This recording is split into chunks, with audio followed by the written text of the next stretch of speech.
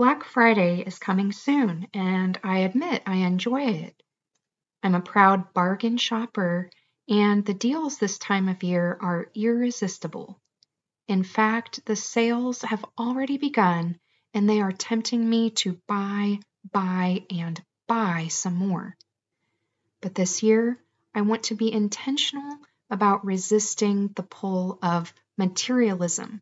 That's what we're talking about today in this episode of Finding Peace in God's Word. Welcome to the Finding Peace in God's Word podcast, the podcast for people who want biblical solutions for life's problems. I'm your host, Sarah Geringer, Christian author, speaker, artist, and creative coach. I'm excited to share my insights, struggles, hopes, and victories in Christ with you on this podcast. Today's focus verse is James 3:18 from the New Living Translation. Those who use the things of this world should not become attached to them, for this world, as we know it, will soon pass away. We live in a consumer-based culture where it's so easy to become discontent with what we have. It's even easier to fill up the empty places inside with things that make us temporarily happy. But this can become a vicious cycle of discontentment, shopping, and guilt, which leads us away from God and weakens our faith. God knows we live in this particular culture where things of this world pull us hard. But he warns us not to become attached to them in unhealthy ways. He wants us to hold our material things loosely because the kingdom Jesus will set up soon will gloriously replace all we have now. You can see more in Revelation 21. I believe we can resist the pull of materialism with God's help. That's why I want us to be prepared before Black Friday, Small Business Saturday, and Cyber Monday begin. Here are 8 practical tips to help you. Number 1, pray before you shop. Ask the Holy Spirit to be your guide, whether you are shopping online or in person. Invite Him to ping you if you are spending over your budget or buying things to fill an empty space meant only for God.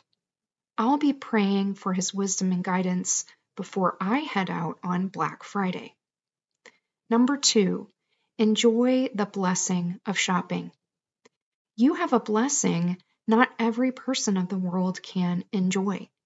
Thank God for the simple joys of browsing beautifully designed, stocked, cleaned, well-lit and staffed stores. Make memories with the people with whom you are shopping, like I do with my teen daughter. And if you want to make it more enjoyable for others, speak words of encouragement to cashiers and other shoppers. Remember, you're the salt and light in the marketplace, as we learn in Matthew 5:13 through 16. Number 3, buy what's available and don't complain. Maybe, just maybe, the supply chain problems we're experiencing this year are nudges from God to count our blessings and be content with what we have. Maybe we need to adjust our expectations downward and be satisfied with the many, many, many things still available on the shelves in our local stores and the many more things still available online too. Instead of complaining, offer thanks to God when you are tempted. And please don't burden shopping staff with complaints about things that don't really matter. Uplift these people instead. Number 4, shop for charity. I love buying things for myself and my family, but there is a unique joy in buying canned goods for food drives and other items for adopted friends on local giving trees. I just don't experience the same level of joy when buying things for myself or even for my family. Shopping to give to charity can nip materialism in the bud. Number 5, buy with intent. Focus on the meaning of the gifts you are giving. Will they make your loved ones smile with delight? Will they last more than a few hours? Will they truly bless, or could they possibly burden your recipient? Give thoughtfully, and you may even be able to whittle your list down by buying fewer things that mean more. Number 6, stick to a budget. It's all too easy to overspend with credit cards. Ask me how I know. Perhaps this year, use a debit card with a fixed amount, or use cash. You'll be able to enjoy the shopping experience with far less guilt and shame, and you'll feel lighter and happier too.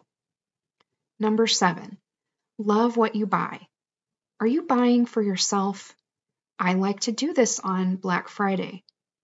Since God has blessed me with so many things already, I try to ask myself before buying something new, do I really love this, not just like it? If the answer is no, I pass it up and simply admire it on the shelf or rack instead. This exercise has helped me curb my spending and fully enjoy the things I choose to purchase. Number 8, know your weaknesses.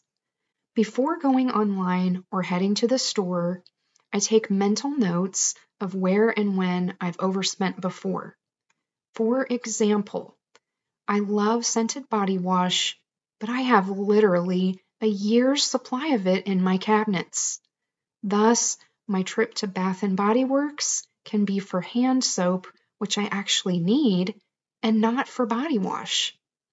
I need to be extra careful about purchasing more clothes, jewelry, and books, since I have so many of these items already. You may have different weak spots. Pray that the Lord will give you insight and protection in them. And if you need to unsubscribe to those sales emails for a while to resist temptation, you can always sign back up later.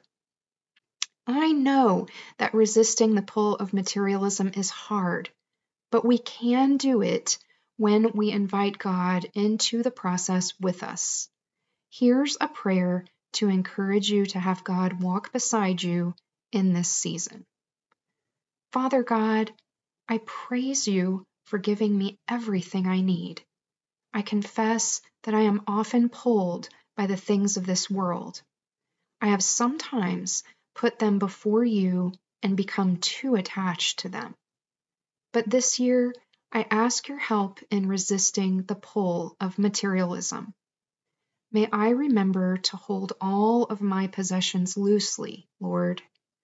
Remind me I am a steward of the blessings you entrust to me. Help me practice self-control in my spending this season. Give me wisdom and guidance on what to buy. May I count my blessings rather than complaining. May I choose ultimate contentment and satisfaction in you. May my purchases glorify you while blessing others. In Jesus' name, amen. Are you seeking rest as you prepare for this busy season ahead? Check out the practical and encouraging tips in my book, Christmas Peace for Busy Moms, which is linked in the show notes. If you enjoyed today's episode, would you be so kind as to share it with someone who needs to hear it, whether that's through social media, text, call, email, whatever is best, and consider leaving a review. Your review will help more people find peace in God's Word. To get show notes and more free resources, visit sarahgeringer.com. Sign up for my Tea on Tuesdays newsletter for exclusive benefits. Also, you can send me prayer requests and join my rewards program for donors. Until next time, remember that you can find peace in God's Word for every problem that you're facing.